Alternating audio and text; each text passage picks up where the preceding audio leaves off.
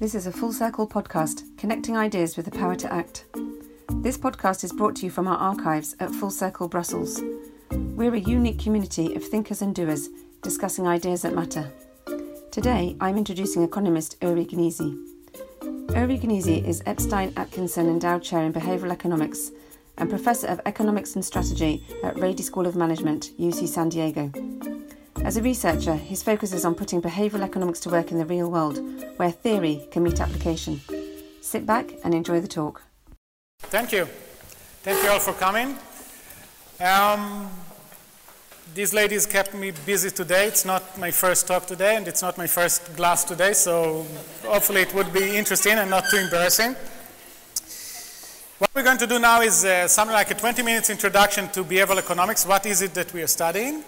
Then I'll give you a challenge, and you'll try to hopefully talk about it during dinner, during the main course.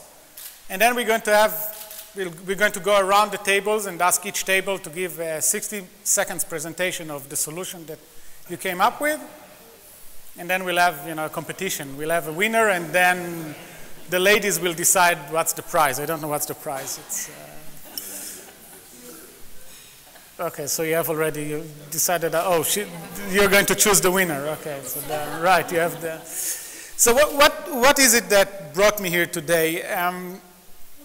Think about, the figure that I like to think about is a 55-year-old man who is obese, goes to the doctor tells him, look, you're pre-diabetic. If you'll keep the same way in a year, you won't be able to get off your chair. Right? You won't be able to, it's really horrible. Your future is really going to be horrible, your very near future. But I have a solution for you. If you walk half an hour a day, you're going to be so much better. Life is going to be so much better for you. And that guy doesn't walk half an hour a day. 20 minutes a day even would be enough, right? So how can we construct incentives to convince people to do something when the incentives are already so strong, right? Imagine, no one asked him to run a marathon. They asked him to walk 20 minutes a day in order to make his life so much better in the near future. And you don't get them to do that. And we have lots of examples of this. You give people get a heart attack, they go to the hospital, they get medicine that can help them. I should pause for a second, right? And we had a session with the bikini earlier today, so it's, you missed that. Yeah, of course. You want to see the picture, you can find them online. So how can you introduce incentives into such an environment? Like I said, a guy gets a heart attack, goes to the hospital, goes through, the scariest time of his life. They release him from the hospital, they give him some pills that he needs to take once a day, and we know that they are really good for you. They really reduce the chance that you'll get another heart attack. And people take it for a week, 2 weeks, a month, then they say, but we feel so well, we don't need it. Or it's some kind of conspiracy of the pharmaceutical industry, and whatever, they start taking them, and they are much more likely to get back. How do you introduce incentives into an environment that the incentives are already so strong, right? Those are the kind of things that we are asking ourselves and to try to do.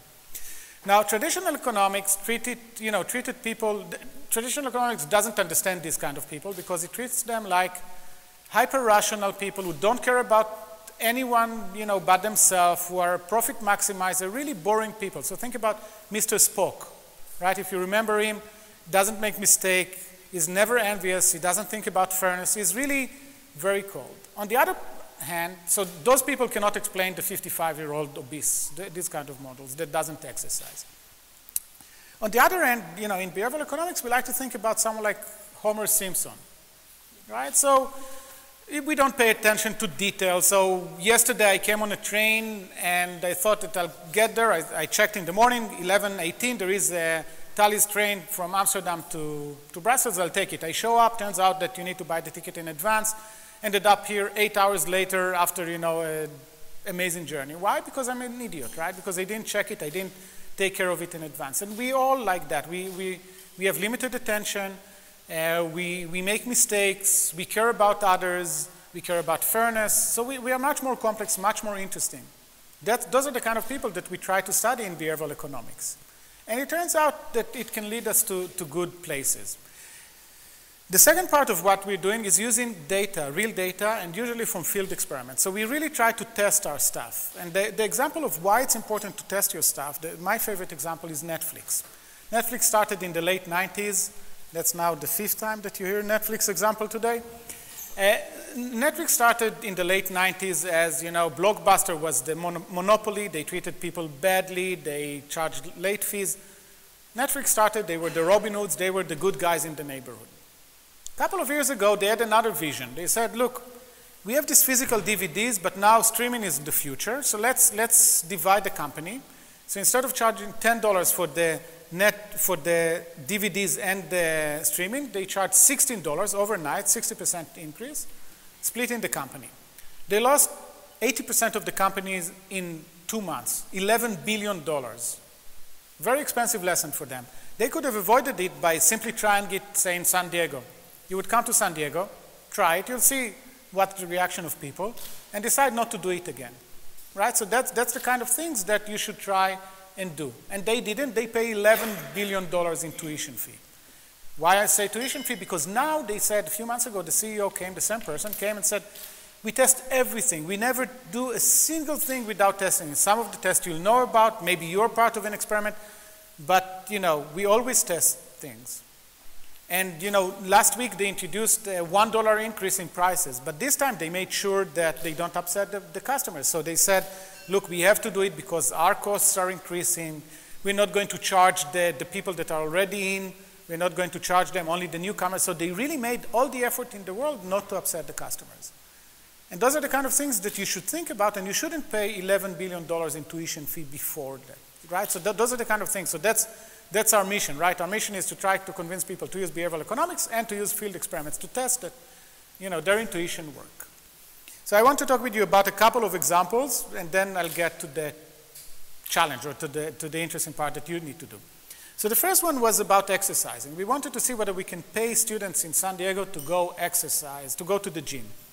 So we took a bunch of students and we told them, look, we'll pay you $100 if you'll go to the gym at least 8 times during the coming month. Now, students, if you pay them $100, you can get them to do anything you want, right? That's easy. That part is not a problem. The question is, what's going to happen once you stop paying them, right? So you're paying them for a month, they'll go to the gym. What's going to happen then? You can think about 2 hypotheses. The first one is what we call crowding out. So my favorite example of this is, of course, mine. We used to live in a suburb of Tel Aviv. And we have 2 girls that went to the daycare over there, and we needed to pick them up by 4 p.m. We used to go to Tel Aviv for lunch, and one day we were late, there was traffic, I drove like crazy because you need to be there by 4 p.m. to pick up your kids. That's the right thing to do. And then the principal introduced a fine of €3. So if you came 10 minutes late, you had to pay €3. Again, we were in Tel Aviv. Again, there was traffic. This time we didn't drive like crazy because I'm not going to kill myself for €3. Right? And we ran an experiment based on this, and that's what we found that other people did, right? So you're not going to drive like crazy in order to save €3. They changed what you thought about it. Instead of, oh, I need to be a good person. Oh, I don't know what happens. Maybe the teacher is really upset. She's doing some bad stuff to the kid in the back room, or maybe she has to stay anyway. I didn't know. Now I know how bad it is. It's only €3. It's not that bad. I might as well do it, right? So you can think about, you can make it worse. So if I was allowed to execute the parents that come late, that would have been very effective. No one would have been late. But if the fine that you can pay is small, that could be really bad. So the journalist that I started the day with told me that here in Brussels, one day the babysitter was supposed to pick up her daughter and she didn't. So the teacher took her to the police. She left the child at the police station. That's really bad, right? So that's almost as bad as executing, right? So if you can make the fine really bad, then it's fine. But if not, you can get some kind of weird behavior that you introduce incentives or a fine, and you get the opposite of what you want, right? So my co-author on this was Italian, Aldo Russacchini, and he basically said, look, basically what happened is that you change from the German kind of, we were both in the Netherlands at the time, so in the Netherlands I was late once and the teacher stood at the gate for 15 minutes, lecturing me why it's bad to be late, and we were never late again. But in Italy, everyone is late. Yeah, what do you mean? Yeah, 4, yeah, we'll be there, you'll wait for us, right? That's fine. So we changed the equilibrium, we changed the kind of behavior that they do. So that could be something bad that incentives do. There is this joke about, the dean talks with the freshman students, that just show up to the university and tells them, look, we are not that kind of a school. So over here, the girls' dorms are for the girls and the boys for the boys. And if we catch you in the wrong dorm after 9 p.m., the first time you're going to get a $50 fine, the second time a $150 fine, and the third time you'll get a $300 fine. We really don't want you to be in the, in the wrong dorm. Any questions? So one of the students raises his hand and asks, can I buy a monthly pass, right? Basically, now you told me, well, it's just a matter of money, right? It's not about being bad. So this kind of perverse effect of incentives are all over the place. So maybe if we pay the students to go to the gym, they will go to gym while we're paying them, but after that, they'll go less. An alternative hypothesis is that, you create some kind of habit.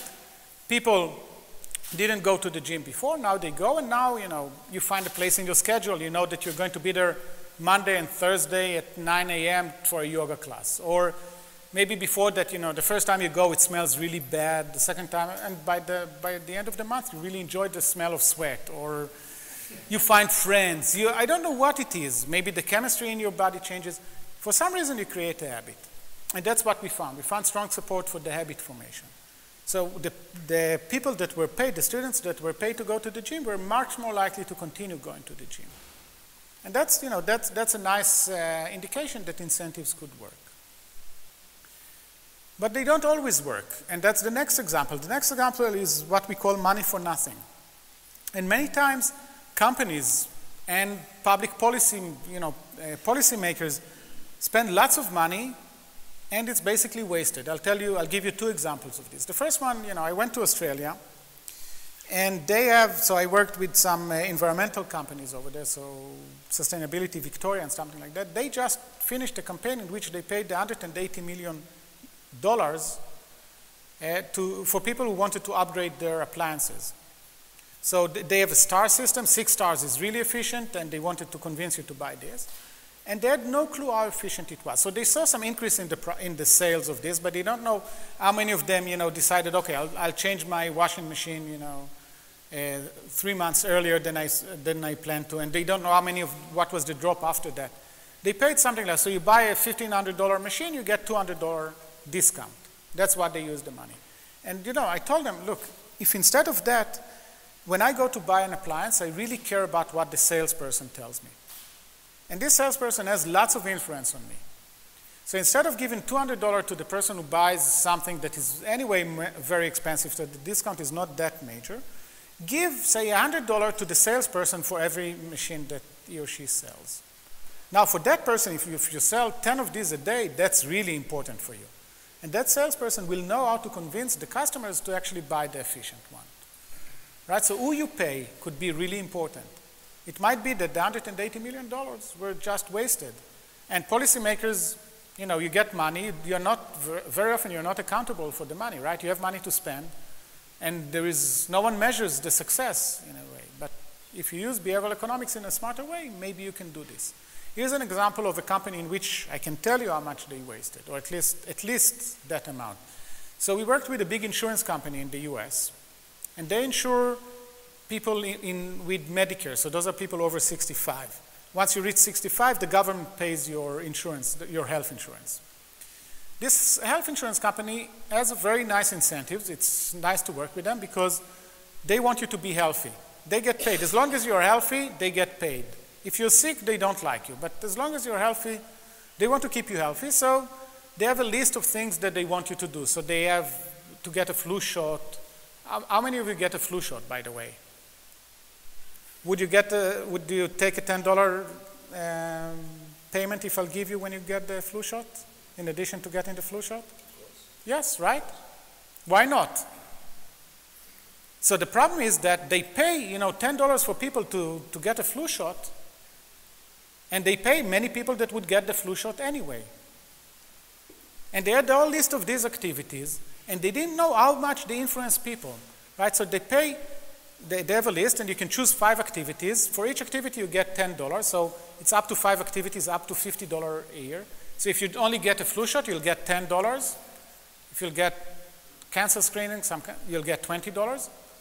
They pay people, but many of the people would have taken this flu shot and the screening even without the payment. So you're not really influencing their behavior. You're wasting your money, right? And they didn't really know how big it is. That's the money for nothing kind of thinking that they have. We went over there and we tried to convince them to test it. So what we did in one of the years, we told them, look, instead of paying for every activity, pay only 5 activities. So they need to do 5 activities in order to be paid, and then they'll get $50. So if you do one, so if you're the kind of guy that get the flu shot and nothing else, you won't be paid this time. If you really care about money, you can do 5 activities, we'll pay you $50. Otherwise, you're not going to be paid. And what we saw was no change in behavior, basically. A bit more people, 10% or 12% more, who did 5 activities, and no change in the other activities, which means that these people were not influenced by the money that the company paid them, which sounds okay until you hear the numbers. By doing this, we saved them $50 million, right? But this very small change. And those are the kind of changes that we are looking for, right? We're trying to find ways that are, that people can do better.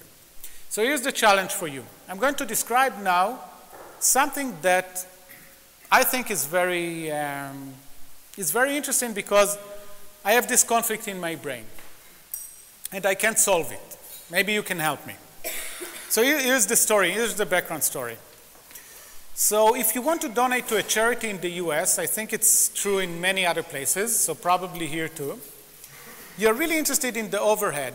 So how much do they spend on costs, right? So I want to help whatever my autistic kids in Antwerp, or whatever my cause is. I want every dollar to go to that kid that needs the money. I don't want to pay for the overhead. I don't want to pay to the person who runs the charity. I don't want to pay for delivery, for whatever, for events. That's not what I want to spend. I want to spend the money, right? So people really look at this overhead, and you have overhead ratio published everywhere. You have to advertise your own. So I can tell you about every charity that you want. I can tell you what the overhead ratio that they have, and people really take this into account. The problem is that if you do this, and Dan Pallotta, I don't know if you heard the name, is really a very vocal advocate for this. If you do this, you won't be able to get the best people. So when I ask my students, my MBA students, say that you can choose between working for a bank for $300,000 a year or a nonprofit for $60,000 a year, guess what they choose? Guess what they prefer? Anyone wants to guess? Right? So either you get people that are really devoted to the cause, or you don't get the best people that you can. And again, I'm sorry if I'm insulting anyone who works in a nonprofit over here. It's really great that you're doing that, but you wouldn't mind being paid more, I think, right? The point is that if you'll pay more, if you'll be closer to what bankers are making, then you can get better people. If you'll get better people, these people will be better at raising money, and they'll be better at actually spending the money. Like I said, it's very easy to spend public money, charity money. It's more difficult to spend it in a sensible, effective way. And that's what you want to do, right? So as an economist, as Mr. Spock, I'm convinced that you should pay overhead. You should pay people who run charities a lot of money because you want to attract good people. You don't want to punish them for choosing to work. So basically, if you work in a charity and you're being paid $400,000 a year, you're a horrible person because you're taking money from the kids. If you work in a band, good, you're the man, right? So that doesn't make sense. I'm convinced, as an economist, as Mr. Spock, I'm convinced you should pay them a lot of money. Now, here's the second part of the argument. Imagine that I fly from San Diego to Brussels. It's a very long flight. And then on my way to economy, because I'm a poor professor, I pass by the guy from the charity who sits in the first class, drinking his champagne. I gave him money last week. He flies first class, I fly in economy. That doesn't make sense, right? I don't like that. That's a really bad idea, right? That's not irrationality. So I have Mr. Simpson over here who says, why was I so stupid to give money to this guy who flies first class? And I have Mr. Spock who says, well, we wanted to get the best people. He has to fly first class. Yes, but I'm flying economy. So I cannot resolve this conflict in my head. That's what creates nice paradoxes, I think, right? I cannot resolve it in my head. Your challenge, what I ask you to do, to discuss during the main course, is what kind of behavioral change can we do to solve this conflict in a sense, right? On the one hand, we want to pay them lots of money to attract good people. On the other hand, we don't want to be, we don't want them to fly first class when we fly economy. How can we solve this? Right? So any suggestion would be good, and something behavioral would be interesting. And like I said, we'll go around the tables. Each one will have 60 seconds, and we'll have a competition. We'll have a vote over here at the end. You want to add something to that, or? No. No? No. Very good. So, very good. We'll go after the main course. We'll go around again. Okay.